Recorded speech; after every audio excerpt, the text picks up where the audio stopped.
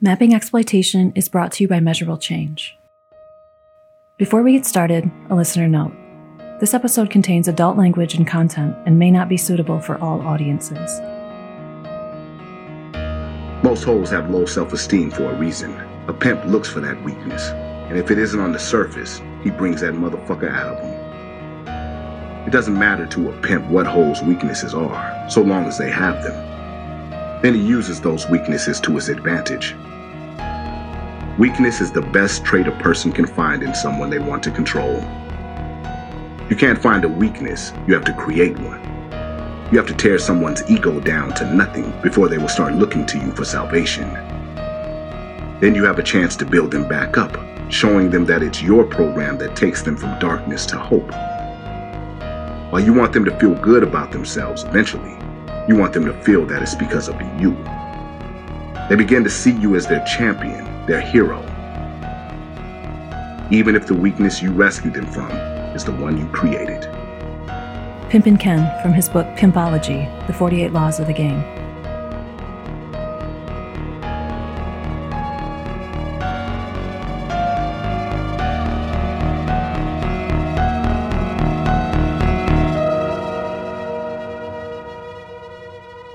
Measurable Change is a nonprofit dedicated to eliminating complex social issues through leadership, research, education, and strategic project development. We're currently organizing to expose, disrupt, and erode the business of human trafficking.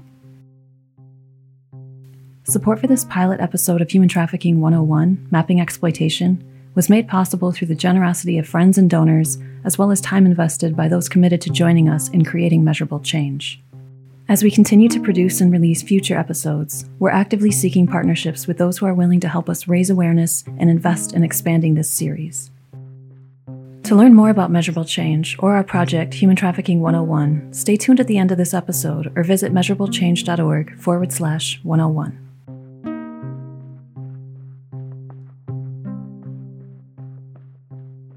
Human trafficking is a business, and it's as complex as it is corrupt. This educational series was created to help you understand the various forms of human trafficking and to equip you with the resources and opportunities to disrupt human trafficking in your work and community.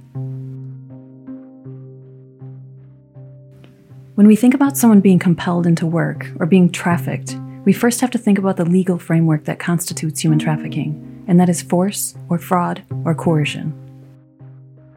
The most important word in that trio of words is or. If it's human trafficking, it's enough to see one of those three. For instance, with coercion, it's enough to see that someone is psychologically manipulated or simply offered drugs as a way to coerce compliance. To adequately address this issue and to help survivors, we must be able to identify and disrupt the business models of trafficking in our communities. So we spent 18 months working with human trafficking survivors and experts.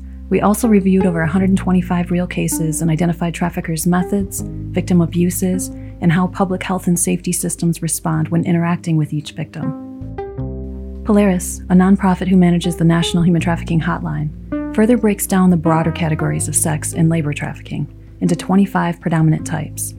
Breaking down the various business models of human trafficking helps us understand and expose the specific ways that traffickers leverage and exploit legitimate businesses or institutions, such as social services, financial institutions, hotels, transportation systems, immigration, healthcare providers, and other online platforms like social media. Each type varies greatly in the way that the victims are recruited and controlled and how the traffickers conceal the crime. Our episode today will focus on escort services. Polaris frames the escort service business model for us in their 2017 report, The Typology of Modern Slavery. Escort services is a broad term that refers to commercial sex acts that primarily occur at a temporary indoor location. The operations are often described as out-call, where traffickers deliver victims to a buyer's hotel room or residence for private parties, or as in-call, where potential buyers cycle in and out of a hotel room where the trafficker confines the victim for extended stays. Based on this information and our research, we've created this escort services narrative. We've anonymized details to protect each victim's identity.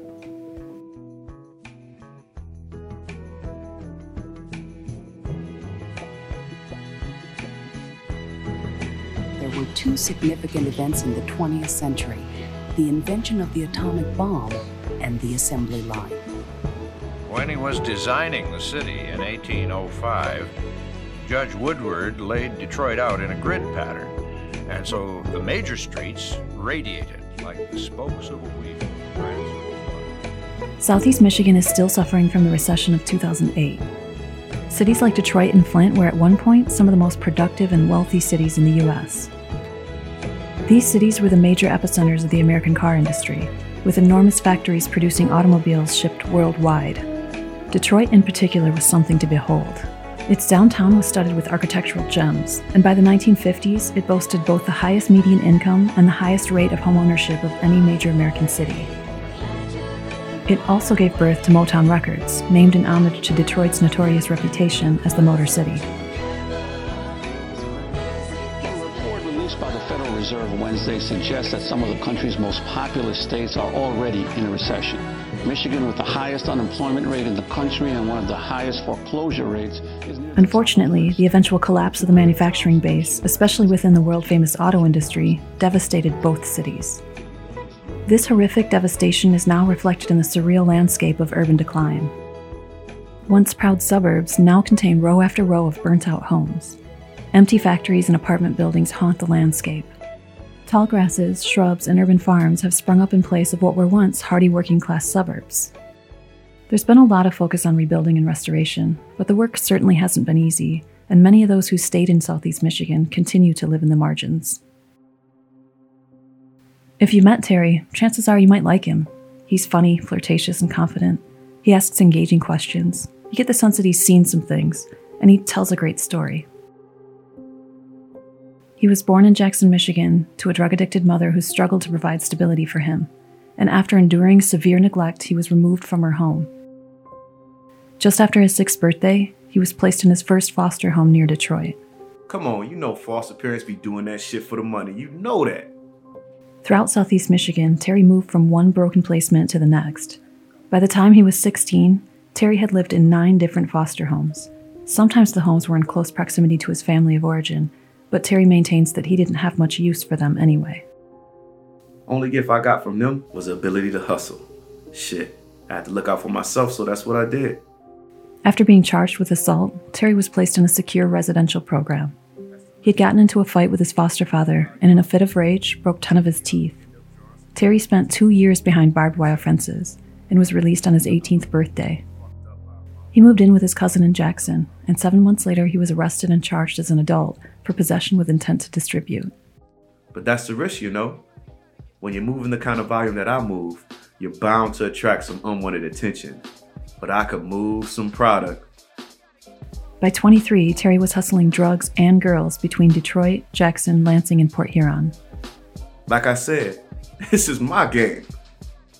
Terry also knows how to spot vulnerability. We moved around a lot. My daddy was an electrician, so he had jobs all over the place. So if he got one, we just kind of picked up and went. This is Katie. She was one of Terry's victims. She moved to Michigan when she was 14 with her father Daryl and her older brother. With the intent of giving his kids some consistency and stability, Katie's father moved them to Ypsilanti. His sister, Katie's aunt, lived close by. She looked after Katie while her dad worked in newly developed subdivisions around the state. Katie had limited memories of her mother. She left when Katie was 3 and overdosed just a few months later. That's why I never mess with that shit, you know? Heroin will kill you. Both Katie's parents struggled with substance abuse. Her dad was a heavy drinker, and his friends were always stopping by to hang out. Some of them weren't good people, you know. Like my dad, he was a good person. He's like party or whatever, but he was cool. Just that blue collar, work hard, play hard kind of guy, you know? Like everyone in that town. But yeah, I don't know. Some of the guys would come around the house. They weren't always cool with me.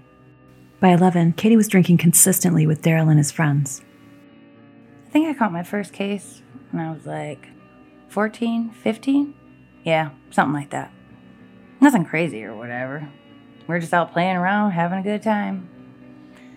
And then I kind of got in the wrong car. Katie was riding with an older boyfriend when he was pulled over. He was 25. He had a bench warrant for his arrest. They found like weed and shit in the car when they searched it. But I took the charge because like he was like 25, you know? If they had charged him with all that, He'd gone away for a while. I just got probation and some community service shit. Over the next 2 decades, Katie's mounting drug use led her back to the courtroom over a dozen times. Retail fraud, possession of controlled substances, and felony prostitution. Katie spent most of her adult life serving a series of short sentences and trying to get back on her feet. I was just trying to get my kids back. My oldest is almost ready to be on his own. During her last stint in the life, Katie was nearly killed by her pimp. When she was left in the emergency room, doctors didn't think she'd survive the night. He broke my fucking jaw. Oops. Can I say that? He broke my jaw, my ribs, and I had a concussion from getting kicked in the head. Katie's recovery kept her in the hospital for nearly 3 weeks. I was laying there going crazy. I just wanted to get my life back on track, you know, so I called my aunt. Told her I wanted to come home. She had been watching my kids, and I just wanted to be there with them. After leaving the hospital, at 36, Katie checked herself into rehab for the 3rd time. She even joined Narcotics Anonymous. Just as important, she started taking the mental health medication her doctor prescribed. I've been diagnosed with every damn thing. It's ridiculous. Mental health issues litter Katie's family history, and her severe traumatic experiences only compound the effects. When she takes her medication routinely, she feels clear-minded. Oh, it's night and day. You don't want to see me when I'm not taking my meds. Literally, I'm like a different person. She got a job working at the same gas station as her son, and they worked together on occasion. The pay wasn't great, but their relationship was starting to grow. I'd see him at work and at home.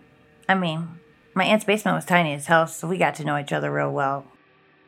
Katie and Terry both experienced significant early childhood trauma. Adverse childhood experiences, or ACEs, can impact our neurological, social, and relational development.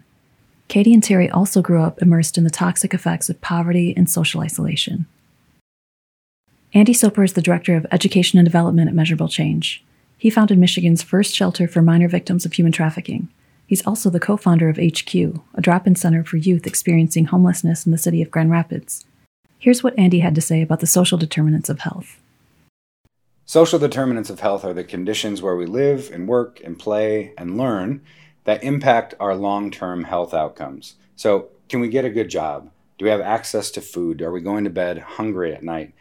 Is our community safe? Do we trust our neighbors? Do we have access to good health care? Do we have access to good education? Studies find that the more access we have to quality social determinants of health, like jobs and food and housing, the better our long-term social outcomes are, both for our bodies, our health, and also for our relationships and our mental health. What we see with people who have been exploited is that early in life, they didn't have access to good education. They didn't have good nutrition. They didn't have a community around them that they could trust. So when we look at vulnerabilities, we consider how safe did victims feel early in life, and how safe did perpetrators feel early in life? Did they have access to the types of things that would help them be successful long term? The ACE assessment looks at our adverse childhood experiences, and it's a tool to help us recognize the risk of long-term health implications for early childhood abuse, neglect, or household dysfunction. ACE scores look at forms of abuse that we may experience in our early childhood: physical abuse, emotional abuse, or sexual abuse. We also look at neglect that children might experience, and that would include physical neglect and also emotional neglect. The last section of adverse childhood experiences is household dysfunction. So we look at, was anybody in your house incarcerated? Did you see your mother treated violently? Was anybody in your house experiencing mental illness? Was anybody in your house abusing substances? And was there death of a parent or divorce in the family? So these 3 big categories, abuse, neglect, and household dysfunction, have long-term health impacts on individuals, both on their body and also their mental health. Bridget Carr, expert advisor and founder and director of the University of Michigan's Human Trafficking Law Clinic, has firsthand experience working with hundreds of victims of exploitation. She provided us with an in-depth look at how perpetrators target vulnerable people. Traffickers are really good at identifying people who don't have lots of support.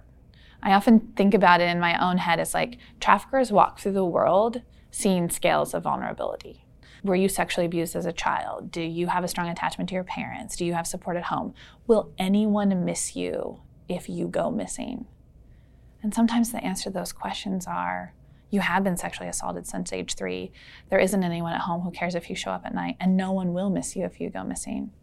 And if people are walking through the world like that, they're a lot easier for traffickers to identify and then exploit than if they identify someone who hasn't been sexually assaulted since age 3, who does have family at home, so who cares if they go missing.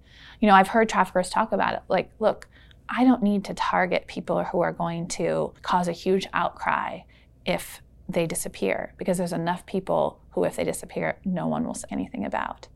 And so that's a sad reality, right? That traffickers realize that we in communities have a lot of people that we treat as disposable, and traffickers are willing to pick those people up. In recovery, Katie learned to change her people, places, and things. She learned to leave her old haunts behind.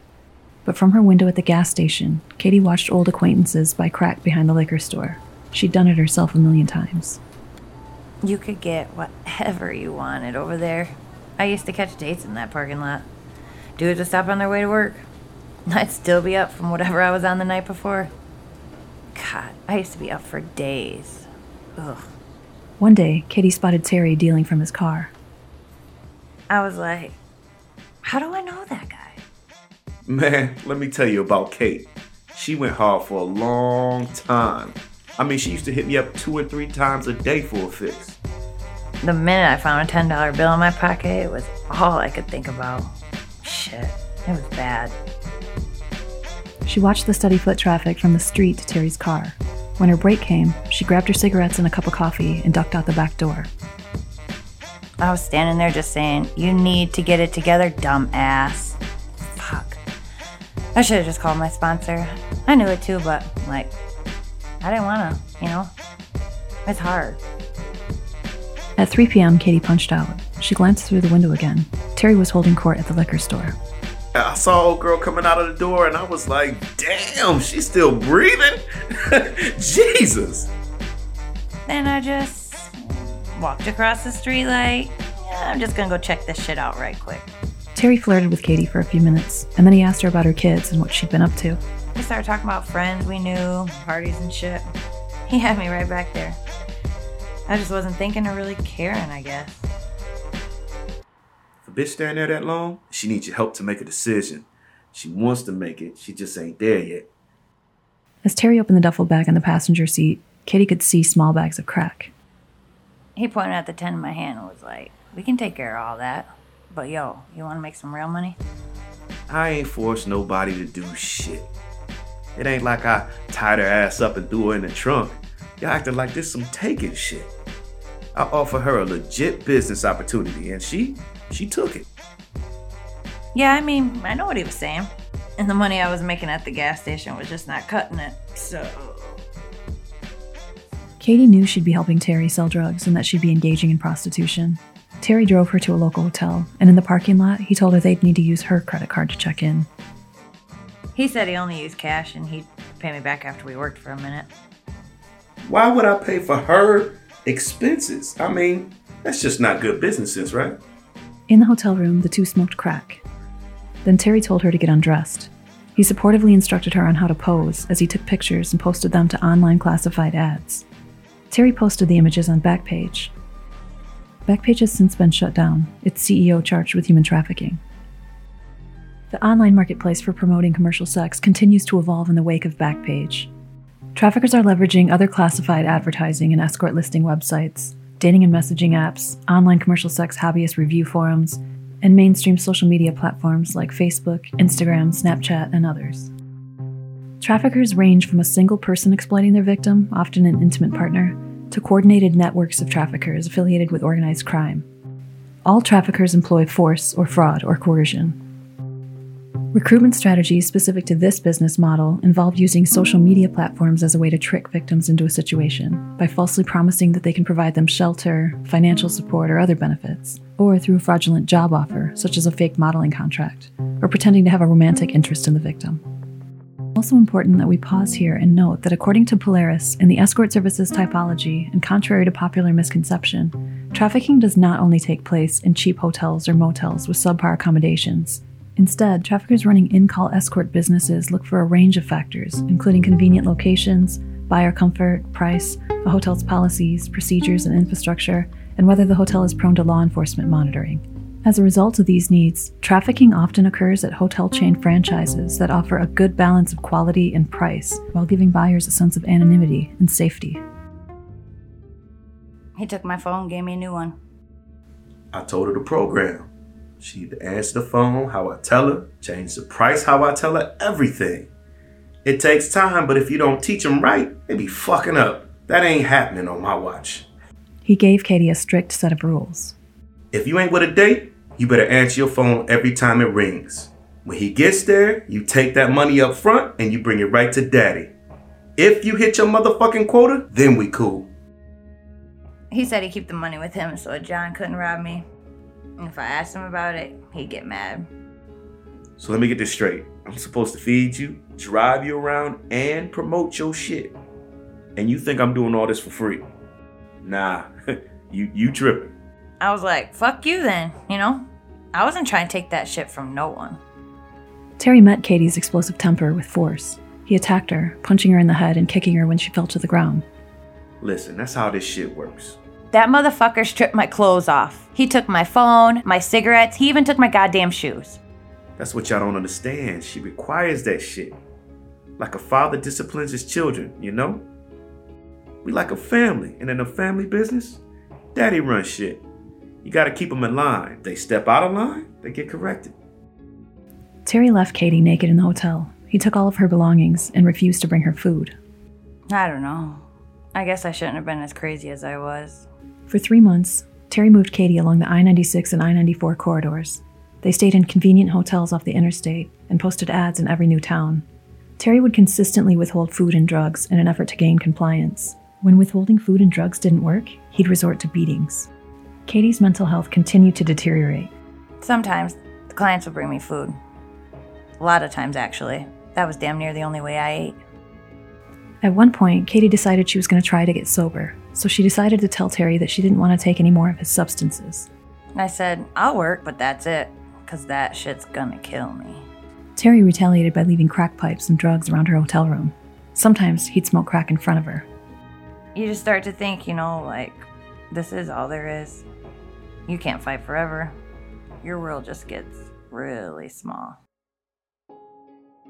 Katie had nowhere to turn. She called her aunt and explained what happened and asked for help. She just said, you got yourself in this mess, get yourself out, and then she just hung up on me. Terry controlled her movements and restricted her in-calls if she got out of line. If I did what I was told, he'd send me out to meet dates. Sometimes he'd give me the car and tell me to go on my own. Katie said sometimes she'd think about driving away permanently, but she was sure Terry would find her. I'd speed on my way hoping a cop would pull me over or something, you know? Even if I got locked up, I mean, it was better than what I had going on. Katie endured extreme physical violence, psychological control, and traumatic stress daily. Her body was ravaged by drug use, malnutrition, and frequent STIs. Trafficking victims are often identified based on their observed abuses. Survivor needs span the spectrum of services, from basic necessities to complex legal services. The vast majority of the victims in the escort services typology are U.S. citizens, and primarily female, women and girls, although men and boys also make up a small percentage. And LGBTQ youth are also vulnerable. Polaris cites the Urban Institute's 2015 report, Surviving the Streets of New York, which states homeless LGBTQ youth have reported trading sex through online ads and social media at hotels and customer residences. Hotel employees have an ability to detect possible red flags that indicate potential human trafficking in both traffickers and victims due to their close proximity to hotel guests and access to their rooms. Additionally, hotel employees should understand the difference between commercial sex and sex trafficking. Some indicators suggest that commercial sex might be taking place. So if employees identify those signs, they should also look for additional indicators that would suggest that the potential victim in question is being subjected to some form of control, is not fully consenting to the situation at hand, or is under the age of 18. We asked Bridget Carr to help us understand some of the ways that traffickers will financially exploit victims. Here's what she had to say about the long-term impact of this form of exploitation.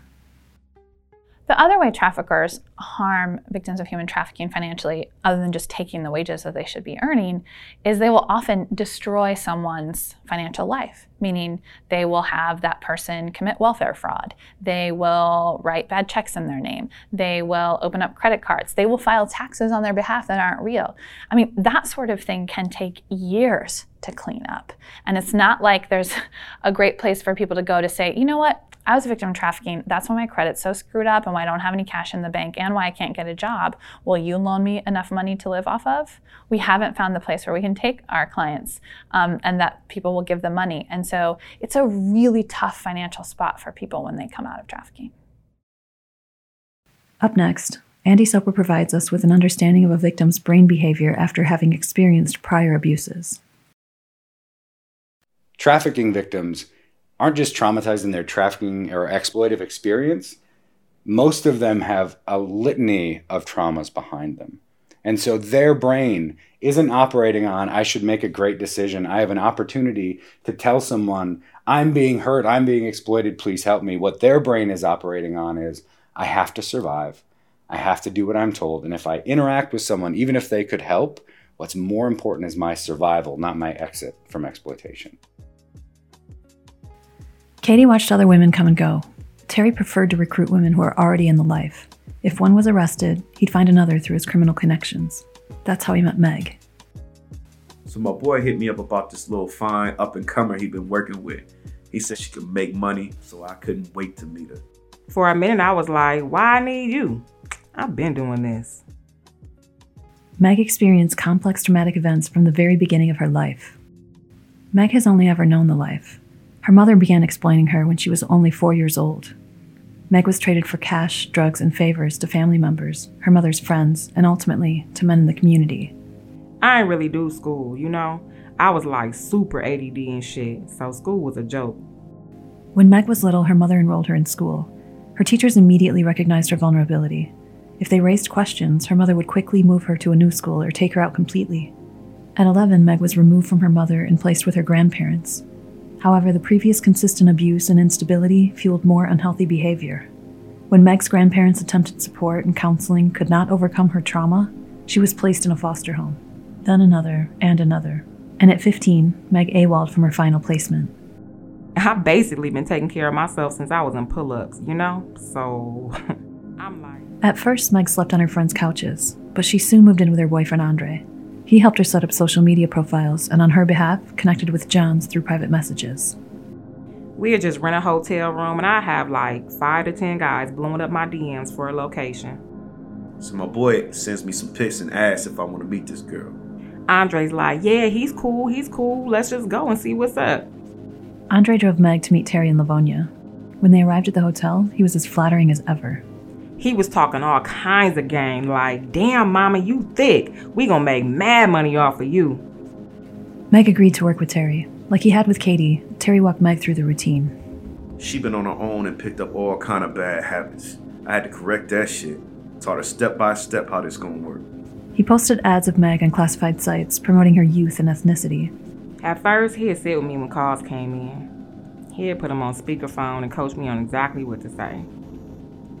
Shit was kind of annoying. Some days it was like 10 to 15 days though.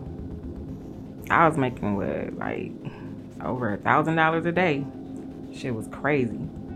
I asked her when I met her, yo, you over 18, right? And she was like, yeah, we cool. I told her, yo, you ever get picked up, you're 18 and you keep the money. When Katie arrived, she was surprised at Meg's apparent youth. Oh my goodness, she looks so young. I'm talking like a kid. I told her, yo, don't even try those drugs. They'll wear you out. Terry had offered Meg drugs, but she turned them down. She was pregnant and hadn't told anyone yet. I was gonna keep my baby. I was gonna just save up my money and get out, you know? Terry moved his victims across the usual route. He'd rent 3 hotel rooms in each city. He'd stay in one, and the girls were sold for sex in the adjoining rooms. Meg specifically was not allowed to go anywhere without him.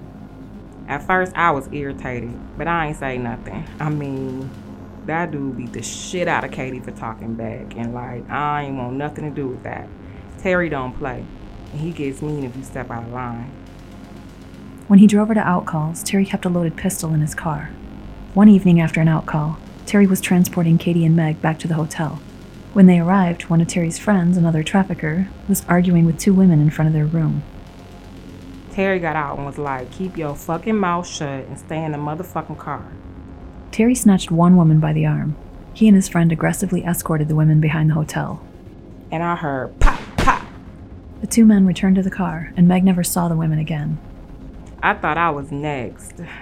I was like, this motherfucker gonna kill me at some point. Like, that could have been me or Katie. That shit was crazy. Crazy, but unfortunately, all too common. According to Polaris, the methods of control that traffickers in the escort services typology commonly employ are extreme physical and sexual violence, often accompanied by the use of weapons, coercion in the form of unmanageable quotas, debts, threats of harm, or police involvement, excessive monitoring, gang intimidation, social isolation, and constant surveillance. Traffickers often condition victims to believe they're the only ones who care for them, manipulating an attachment bond that makes the decision to leave the trafficker extremely difficult. The following is a recording of women recounting their exploitative experiences.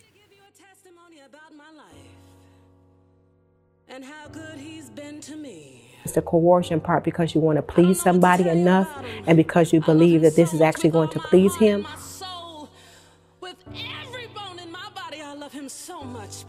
My dad was a pimp. My dad was a violator. Probably 2 months into the marriage, he started raping me. Every night for 4 years till I was 12, he raped me. He raped me, and there was all these girls around that worked for him. It was really strange.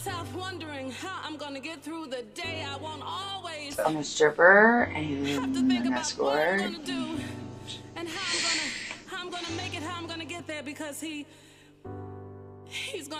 He wasn't the only one that abused me. My uncle did. My godfather fucking did it. Like, every man I've ever trusted or loved has done it.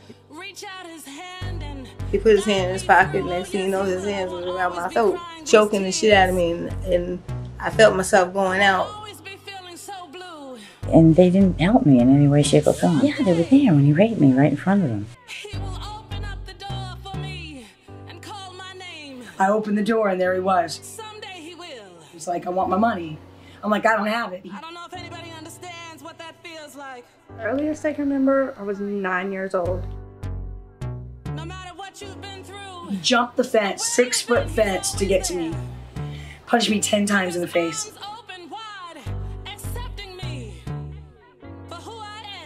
And told me I better not have any fucking diseases. And he jumped out from the back seat and told me he was going to kill me. Put the gun to my head and said, walk. To be accepted for who you are and loved no matter what. Oh Lord, thank you. You are the joy. You never know when you're going to wake up one day or walk across the street or get a phone call and your entire world is turned upside down. Sergeant Edward Price of the Michigan State Police helps us understand the fear and desperation of a victim's situation as he gives us examples of the tactics that one pimp, nicknamed Blue Diamond, used to control his victims. Blue Diamond had a history of being violent towards the girls that worked for him. There was one incident when he had a girl tied up in his basement and he beat her and hit her and kicked her and spit on her and threatened to kill her. How did you find out about that? That was a conversation that he actually had over the phone where we could actually hear the girl getting beat during the wiretap. One informant had talked about a woman's head being placed in the toilet and then having her being urinated on. Do you remember that at all? Yes, I remember that conversation. That's how Blue Diamond was. He was, when I say he was violent, he was violent. He beat his girls to keep them in check. There was another girl he had at one point who took one of the other cars and she was gone for like 3 or 4 days because she was tired of the abuse that she was getting. And he called her and threatened her about cutting her arm off and mailing it back to her parents if she didn't bring that vehicle back to him. That was one of the ways that he would, control these girls, is through the violence and through the threats. Did you have the opportunity to interview Mr. Young, to interview Blue Diamond about? Yep, I talked to Robert Young several times. I was there when we arrested him in Las Vegas, hiding at a hotel. So I got to talk to him there as well as up here after he was formally charged several times. And, he is still that smooth kind of talker operator. We've spent a lot of time unpacking how perpetrators operate and what constitutes an easy victim. Now we'd like to address the elephant in the room, demand. We asked Bridget Carr to give us a summary of what she's observed. Who are the people buying the product?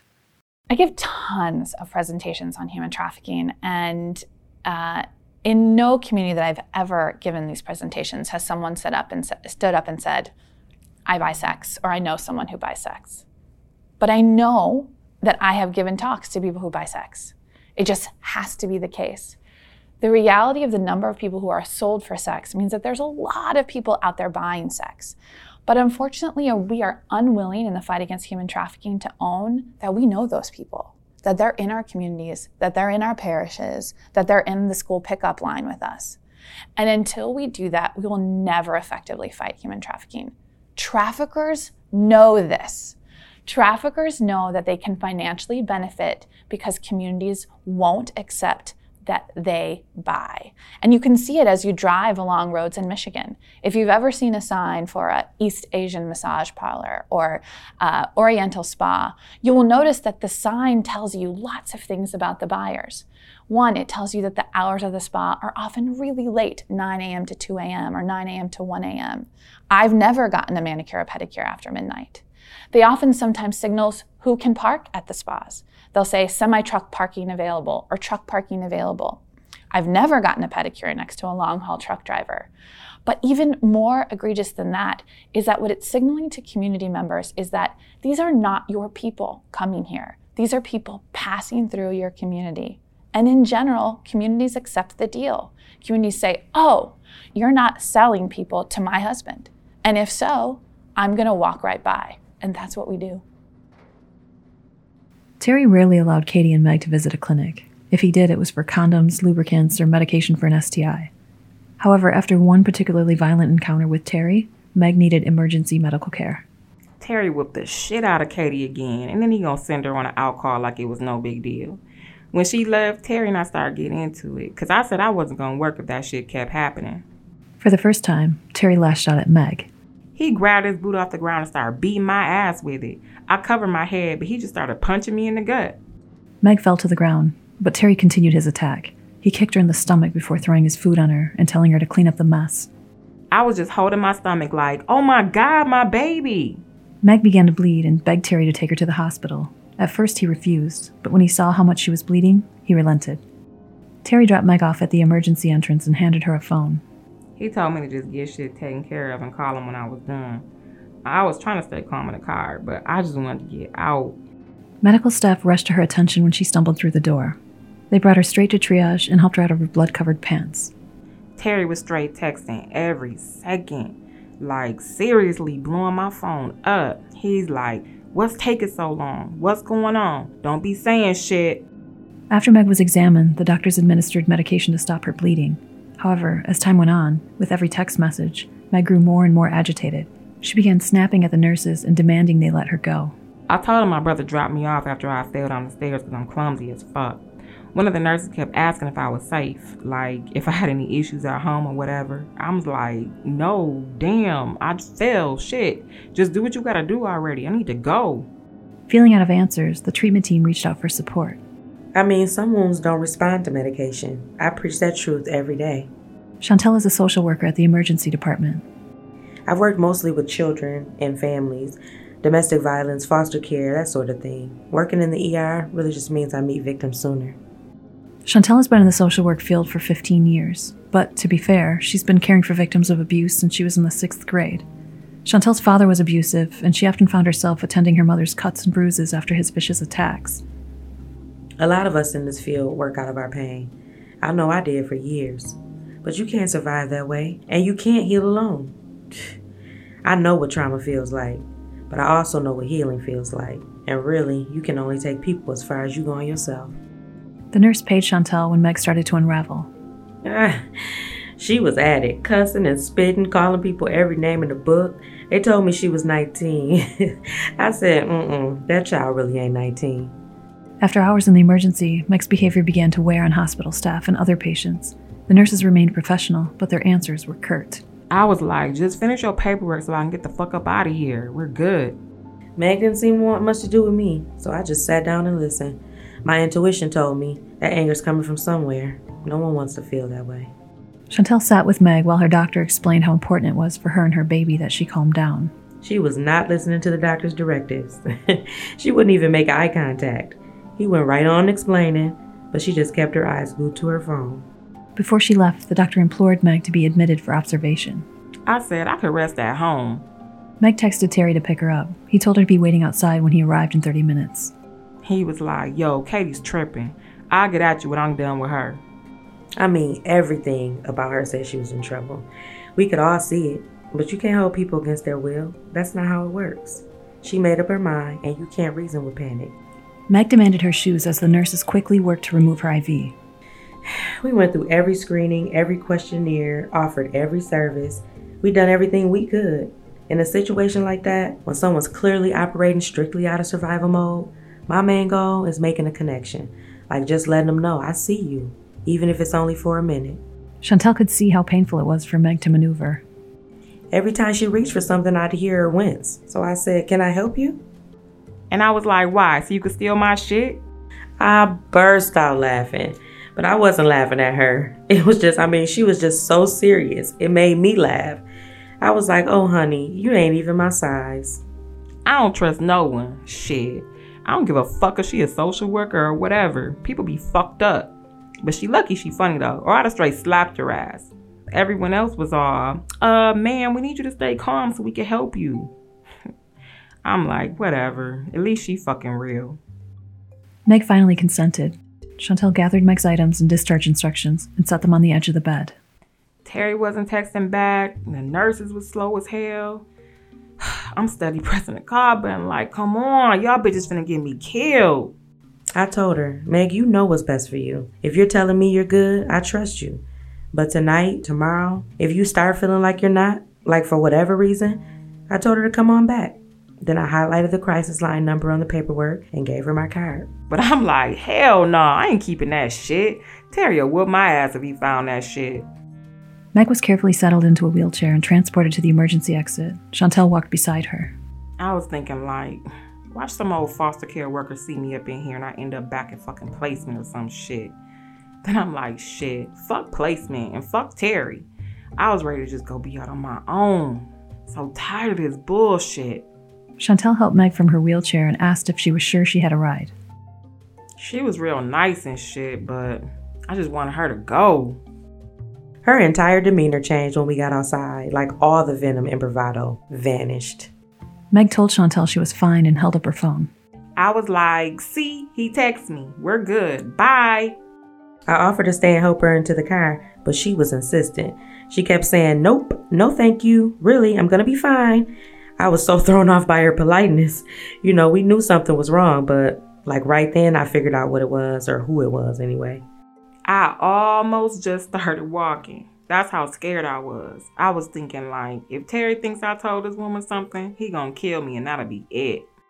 I watched for a minute or two from the lobby, but her ride got there pretty quick. He didn't even get out of the car to help her. When encountering victims of human trafficking, it's quite common that they most often present as victims of domestic violence, substance abuse, sexual assault, and many other related issues.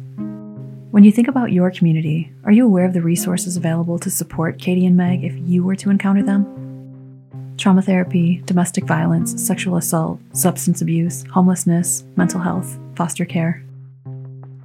Neither Chantel nor the medical team knew Meg was a minor. If they had, they'd be required to report suspected abuse. Michigan-mandated reporters should be aware that minor victims of sex trafficking may face additional charges when their exploitation is reported. We asked experts Andy Soper and Bridget Carr to weigh in on Michigan's safe harbor law. Here's what Andy had to say about minors and mandated reporting in Michigan. Safe Harbor does a couple of things for youth who've been sexually exploited. Number one, it recognizes that if you're under 18, you're automatically a victim. That's our federal legislation, and Safe Harbor Acts at the state level do the same thing. We say, if you can't smoke or vote, then you can't choose to engage in commercial sex. The second thing that Safe Harbor Acts do is mandate that the court or the Child Protective Services unit provide specialty services for that child who's been sexually exploited. There's a provision in Michigan law that all mandated reporters should be aware of. If they suspect that a 16 or 17-year-old in Michigan is engaging in commercial sex and they report it to either CPS or the police, there's a chance that that child can be charged with prostitution. And here's how this works. Our state law says that if you're 16 or 17 and found performing a commercial sex act, that we assume you are innocent, that you didn't want to engage in that. And so rather than charge you criminally, we'll hold that charge and we'll send you to family court. And at family court, that victim will interact with a judge and advocates, people working on their behalf, and they will say to that victim, do the following things. Make sure you stay in school, get a job, pay your bills, obey your mom, dad, or foster parent. And if you do, we'll make this charge go away. But the trauma that victims have endured makes it difficult for them to control impulses, follow directions sometimes. And honestly, if we're talking about 16 or 17-year-olds, 16 or 17-year-olds don't want to listen to authority anyway. So if that child re-engages in commercial sex after they've been found that first time, if that child shoplifts after they've been found engaging in commercial sex, or skips school, or disobeys anything that they've been told, we can still go charge that kid with prostitution in Michigan. So we can run all the campaigns we want saying there's no such thing as a child prostitute, but our state will charge children with prostitution. So those two things don't add up. And while they might get someone elected by saying there's no such thing as a child prostitute, if our legislation doesn't match it, then we should challenge our legislators to make it right. Bridget further explains the legal aspects of how Michigan's Safe Harbor law can further negatively impact the victims of sex trafficking.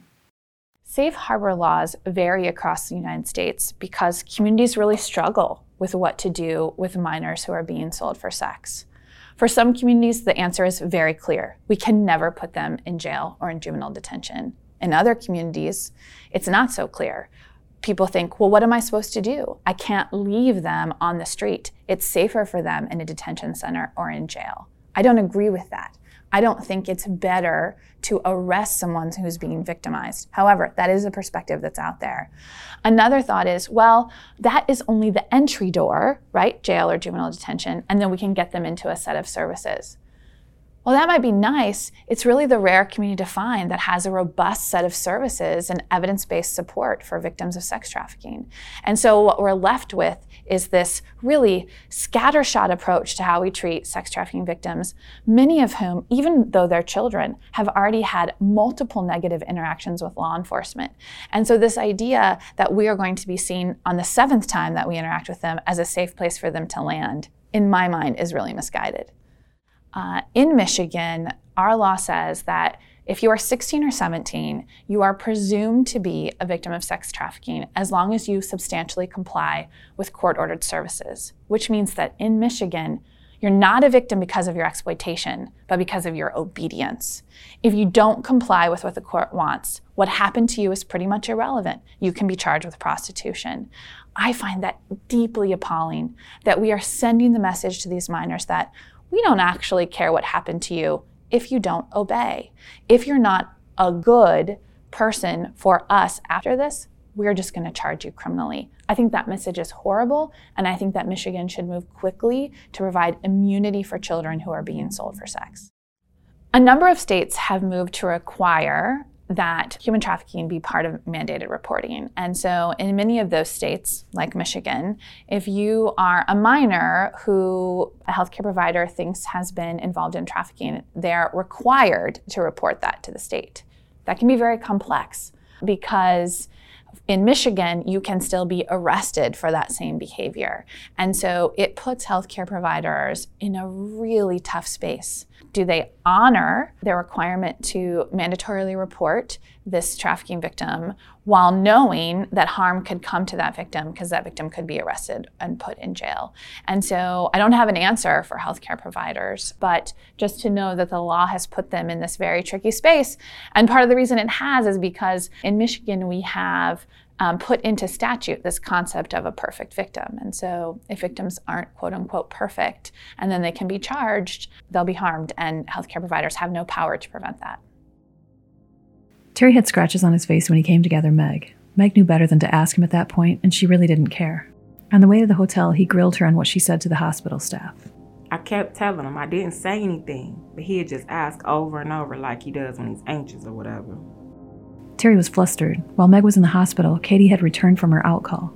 She had spotted the blood on the floor and flew into a rage. I knew I couldn't leave her with them. When I saw that blood, I just went off. I got him good.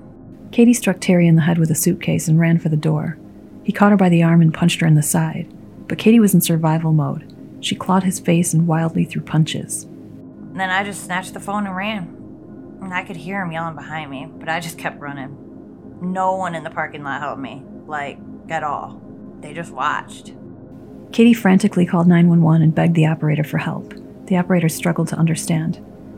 I was like, he's gonna kill me. You need to send someone. Before she hung up, she told dispatch that she was in an alley behind the hotel and that she'd wait for them there.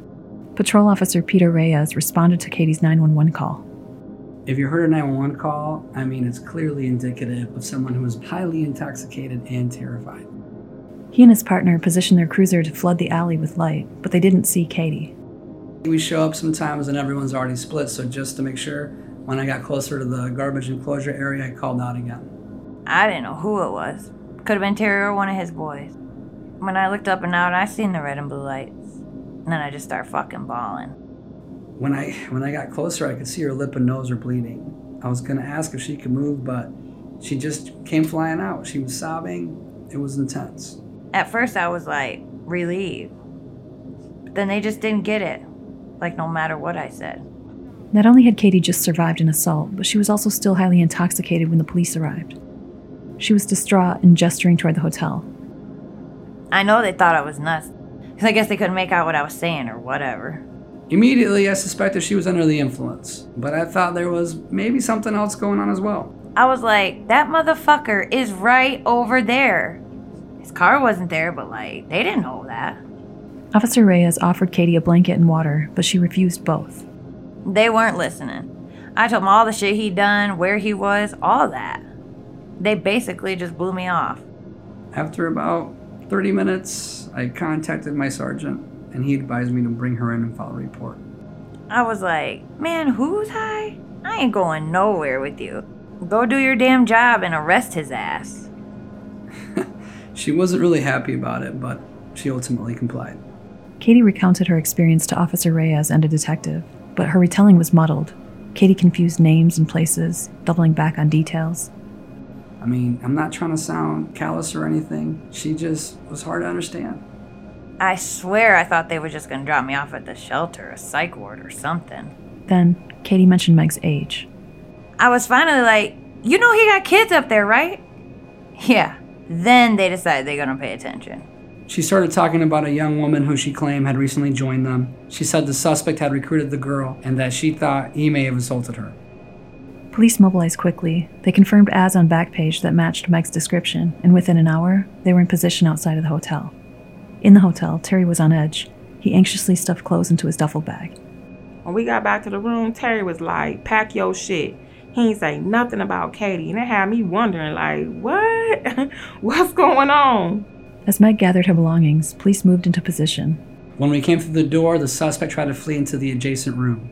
They was all yelling like, get on the ground, motherfucker. Stop resisting. So I was just like, froze. They were all, I told you to get on the motherfucking ground. But I could barely even move. It was like fucked up. We were able to subdue him. He struggled a bit, but everyone got home safe that night. Police took Meg back to the hospital and contacted Child Protective Services. As medical staff worked to make her comfortable, Chantel scrambled to find services that fit her needs. So, what exactly do we need to know in order to identify a victim of human trafficking? Andy Soper and Bridget Carr point out key considerations regarding victim identification. What if the problem with us identifying trafficking victims wasn't that we couldn't identify them, but that we didn't identify with them? So it wasn't that we couldn't recognize signs of vulnerability or signs of someone being scared or panicked or unhealthy. It's that we couldn't put ourselves in their place. And what we need to focus on is that if we want people to be able to disclose that they're being abused in any way, if we want them to come back to our services, whether we want them to come back to healthcare, to not be afraid of police, to interact with their counselor in some sort of way that would be beneficial, they have to have a safe place to begin. We can't provide safety if we can't see ourselves in that person at all. People don't want to mess up if their job is to identify victims of human trafficking. And so it can be very comforting to think that they come in a pre-packaged way that are going to be extremely easy to identify, that they're going to have a barcode on the back of their neck, or that they're going to raise their hand the moment they're alone in a room with you and say, I'm a victim of human trafficking. It's just not the case on either part. It's very rare that someone will self-identify, and I've never seen someone with a barcode on the back of their neck. The reality is that human trafficking victims, like human beings, are complex and different. My clients are men and women, adults and children. They are foreign nationals and US citizens. They present in a variety of ways. Sometimes they're terrified when I first encounter them because they've just gotten away from the trafficker, or they're not away totally yet. Sometimes they're very strong and confident and know exactly what they want to do next. So it's super important that we pause and let the trafficking victim show us, him or herself, the way he or she views themselves to be. It's also really important that we don't expect every victim to be perfect. The perfect victim narrative is extremely strong in anti-trafficking circles. This idea that a real victim will be elated when we rescue them. A real victim will make good choices after rescue. A real victim hates her trafficker. A real victim helps law enforcement. No, there's lots of real victims who've done none of those things. And we have to understand that people who've experienced severe trauma, who have had lots of not great experiences with law enforcement in their life, they're going to rationally react to law enforcement in a negative way. And so we shouldn't judge someone's reaction to law enforcement, how they feel about their trafficker, or what they choose to do as sort of an indication of whether or not someone's a trafficking victim. Whether or not someone's a trafficking victim is only based on the actions, beliefs, and thoughts of the perpetrator, not the victim. We need to move the spotlight from victims and onto perpetrators and say, what was this perpetrator doing? Not, what was this victim thinking or doing or choosing? Terry was arraigned and ultimately charged with a host of crimes, including felony drug charges, assault, sexual exploitation of an adult, and sexual exploitation of a child. Katie and Meg both testified in the trial. I hate lawyers. All they do is twist your words and play you like you're stupid or something. When she testified, Katie was brought to trial from the county jail. She was serving a sentence for an outstanding warrant for possession of narcotics. On the stand, her testimony was jumbled.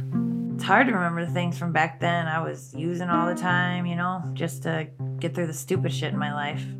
My memory was already a little screwy, so I don't know. I just kind of fucked up, I guess.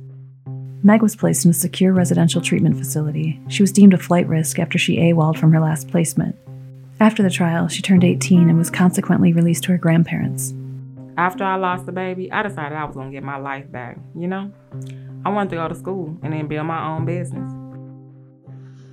We, the jury, in the above entitled cause, find the defendant. Terry was convicted of 3 charges, but was found innocent on Katie's charge.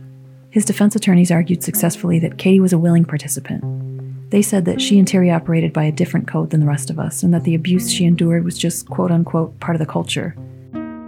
Terry is serving a 17-year prison sentence. After the trial, Katie finished her sentence and returned to Jackson for recovery treatment. Her aunt was granted custody of her daughter, and Katie has weekly supervised visits with her. Meg worked hard to catch up in school. However, she was so far behind, the work became overwhelming. Meg dropped out of the program and moved to her grandparents' home. She stayed in contact with her advocates intermittently, but communication fell off completely after 6 months. Yeah, I heard she dropped off the wagon. Breaks my heart, actually. She'll be back, though. She'll make it. She's tough. Neither her family nor her advocates have heard from Meg in over 2 years. Up next, Andy Soper helps us understand the differences in healing and recovery for those suffering from PTSD and complex trauma. There's a difference between complex trauma and PTSD, post-traumatic stress disorder.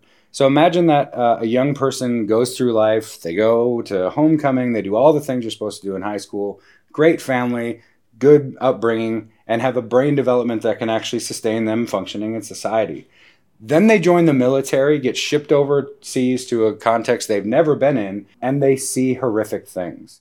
So when someone who has PTSD experiences a sudden or shocking event, so it's a veteran and they hear fireworks going off, their body is reminded of bombs exploding. They don't get that choice. The goal with someone who has PTSD over time is to bring them back down to earth, back down to reality, back down to that space where they have control over their mind and their body, and they can recognize triggers and cope with them, so their body doesn't release cortisol, so their body doesn't release adrenaline every time they experience something that's just a little bit anxiety-inducing. Complex trauma is different. There is no baseline. There was no healthy upbringing that they can return to over time with good therapy. What they had from the beginning was chaos. What they had was a brain trying to develop in a really unhealthy environment. And so their brain developed to survive. The healing process with someone that's been hurt early, especially early and often, is much different. You have to develop new neural pathways, which takes a lot of modeling, and it takes a lot of time, and it takes a lot of repetition to get neural pathways in the brain so that they can choose to make the decision they want to. They don't just automatically jump to the thing that will make them survive in the moment. Reflecting on her experience, Bridget Carr unpacks some key considerations regarding success in human trafficking cases. People love to talk about success in combating anti-trafficking, and I always want to stop right there and say, can we define success? Can we talk about it, what it means for the people who've experienced the process that led us to what we're calling success? For lawyers, we may often say that a success is when a perpetrator is put in jail. And I don't want to take away from the fact that that is a success, right? But it may not feel successful to a human trafficking survivor who has been put through the ringer to make that happen. We worked on a case in the human trafficking clinic in which our client, who was the minor victim of sex trafficking, did not want to participate in the criminal legal process. She did not want to testify. In fact, she didn't even want to return to Michigan after she was returned home. She was pregnant. The pregnancy was complex. She wanted to stay where she was. But our system forced her back. The prosecutor subpoenaed her. We lost the fight to keep her where she was, and she was forced to come back. Naked pictures of her were shown in open court without her knowledge or permission. Things were said about her in front of a courtroom full of total strangers. If you talk to her about that experience, you wouldn't be hearing a story that feels successful. However, that case, the trafficker got over 20 years in jail. It's hailed in Michigan as an extreme success story. And if your definition of success is put away a perpetrator at all costs, it is a success. But if your definition of success includes how the victim experienced that process, I don't think we can call that one a success. I'm often amazed at how much pressure we put on victims after they come out of exploitation.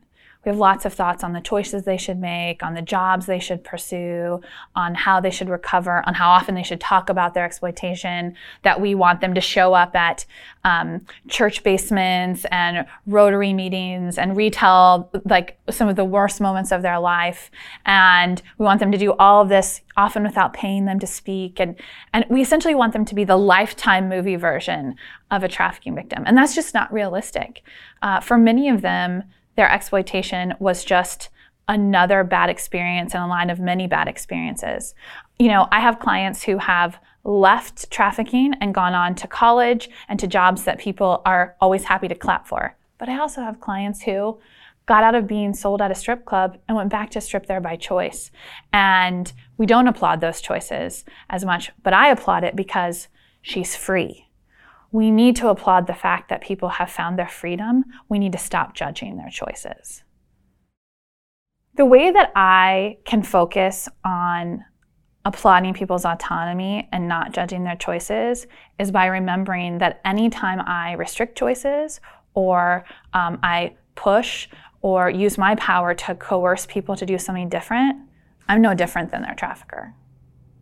Right? They've had so many people in their lives controlling the choices that they make, whether physically controlling it or psychologically controlling it. The best gift I can give someone that I work with who's come out of trafficking is by telling them, look, you can tell me your goals. I can tell you whether those are achievable, and you're the boss of me. How this goes is up to you. Whether this goes is up to you. I can tell you what's possible and the range of possibilities for what you want. You are in the driver's seat. As much as possible, when I can put survivors in the driver's seat, doesn't mean they stand up in court, right? They don't want to stand up in court in general, but it means they know exactly why we're in court and we're doing something for them that they want. And as much as we can achieve that, that's how I'm different from the other people they've experienced in their life, and that's always my goal as a lawyer. One of the things we should be aware of is that if we have narrow definitions of what success looks like, we may be putting victims through unnecessary trauma. And one example of that is if we require that traffickers are charged with trafficking and go to jail for trafficking.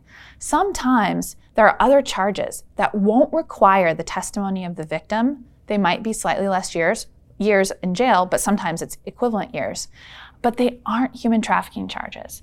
And I'm always frustrated by people in the anti-trafficking movement who feel like the case has failed if the trafficker is charged with something else and goes to jail and the victim hasn't had to testify. I think that's a win. If the victim doesn't want to testify and we can find something else to charge the perpetrator with that puts him or her in jail and the victim feels supported and the perpetrator is in jail, to me, that's a definition of success. Many people want to join the fight against human trafficking, but feel like they don't know how, or don't see themselves on the front lines like first responders or other professionals. The good news is that's simply not true. The escort services business model intersects with a vast number of industries, which means there's a vast number of ways to disrupt this form of exploitation. We're continually developing supplemental content, resources, and recommendations around each episode to help you increase your understanding, know where you intersect, and know how to help. Disrupting human trafficking requires more than awareness, but an actual active commitment and effort on the part of everyone, people and businesses that may unknowingly but regularly interact with traffickers, victims, survivors, and buyers on an everyday basis. You can actively disrupt the business of human trafficking today by going to measurablechange.org/101 to get involved. As we conclude this episode, we'd like to take a moment to provide a little more detail about our current project, Human Trafficking 101. Human trafficking is a business, and it's as complex as it is corrupt. Our project, Human Trafficking 101, is exposing this complexity and uniting people to disrupt and erode the business of human trafficking now. We're helping first responders identify victims sooner, care for them better, and creating a data standard to fix their misaligned systems that traffickers are using to their advantage. The state of Michigan, along with 33 other states, is strongly suggesting and for some industries requiring frontline professionals to be trained in human trafficking. Those working in law enforcement, education, social services, healthcare, hospitality, and many other industries encounter victims, perpetrators, and buyers on an everyday basis. However, because human trafficking has over 25 different business models or typologies, there's a lot to understand. And while victims of trafficking may or may not realize they're being abused or even exploited, they aren't likely to identify themselves specifically as victims of human trafficking. First responders regularly encounter situations that have the potential to be human trafficking, but it often presents in a variety of different ways, such as crime, assault, an ER visit, substance abuse, or all of the above. Because of this, victims aren't immediately recognized as victims of human trafficking. For instance, in the escort services typology, trafficking shows up in situations of poverty, commercial sex, substance abuse, prostitution, and domestic violence. So without proper training, it's hard to recognize, and often professionals are left unsure of where to turn for help. Further, frontline professionals have tools and systems they each use every day to track pertinent information and manage their electronic records. The problem is, each industry uses a different system, and these systems do not share information. Data entry, coding, and policy can vary widely between and even within industries, resulting in confusion and missed opportunities. Traffickers understand this and leverage it to their advantage. When we can align professionals and integrate systems around a shared data standard, we can remove a fundamental barrier to ending human trafficking. With the endorsement of the Michigan Attorney General and the Department of Health and Human Services, our project, Human Trafficking 101, goes way beyond just raising public awareness and education. We're educating and equipping frontline professionals with online and in-person interactive training. Throughout this version of the training, we're gathering responses from each professional. These responses are vital for measuring their readiness and supplying us with an invaluable collection of specific protocols, coding, and referral practices used by each industry. We're leveraging that information and developing software to standardize and enable the ability for an immediate exchange of data, patterns, and response protocols to better assist our frontline professionals. This project will not only result in raising awareness and equipping first responders, but it will also aid in investigations and prosecutions, improve victim care, and inform public policy and legislation around this issue. When confusion exists, the only people who benefit are the criminals. The time is now to make measurable change. Will you join us? This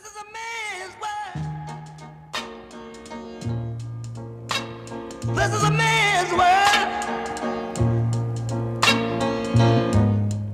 This pilot episode of Human Trafficking 101, Mapping Exploitation, was researched, written, produced, and edited by Christopher and Melissa McNeil and Andy Soper. Expertise provided by Polaris, Bridget Carr, Andy Soper, Kelly Carter in the Michigan Department of Attorney General Human Trafficking Commission, Jay Camaretti, Jonathan Breams in the Michigan Department of Health and Human Services Human Trafficking Health Advisory Board, Alexandra Angelkovic, the State of Michigan Anti-Human Trafficking Coordinator, Nisi Holloman, the Executive Director of Voices for Children Advocacy Center, Kathy Maitland, the Executive Director of the Michigan Abolitionist Project, Michigan Network of Youth and Families, and all of the frontline professionals and passionate advocates who have engaged in our training. This foundational knowledge and information has been instrumental in making this episode possible. We would like to extend a special thank you to our generous donors and partners, as well as the volunteers that helped us in the production of this episode. Ryan Hum, Joey Naden, Lisa Powers, Nikidra DeBarge, Tiffany Dion, Joe Gaffo II, Chris Rivera, Danae Sherhart, Mark Berry, Johnny Clausen, Matt Falk, Drew Harper, and Ryan and Tricia Malott for their help outfitting a recording studio, and to Dan Klein and the Understanding Group for providing a home base to work and collaborate. You can find out more about this episode of Human Trafficking 101 or our work on our website at measurablechange.org/101. Thanks for listening.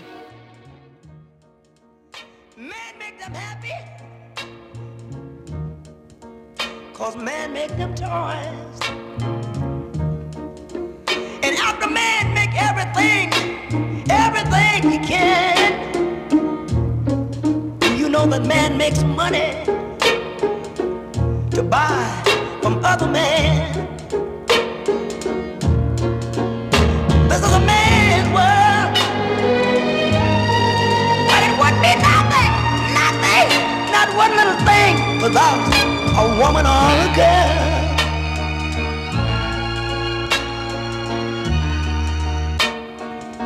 He's lost in the wilderness. He's lost in bitterness.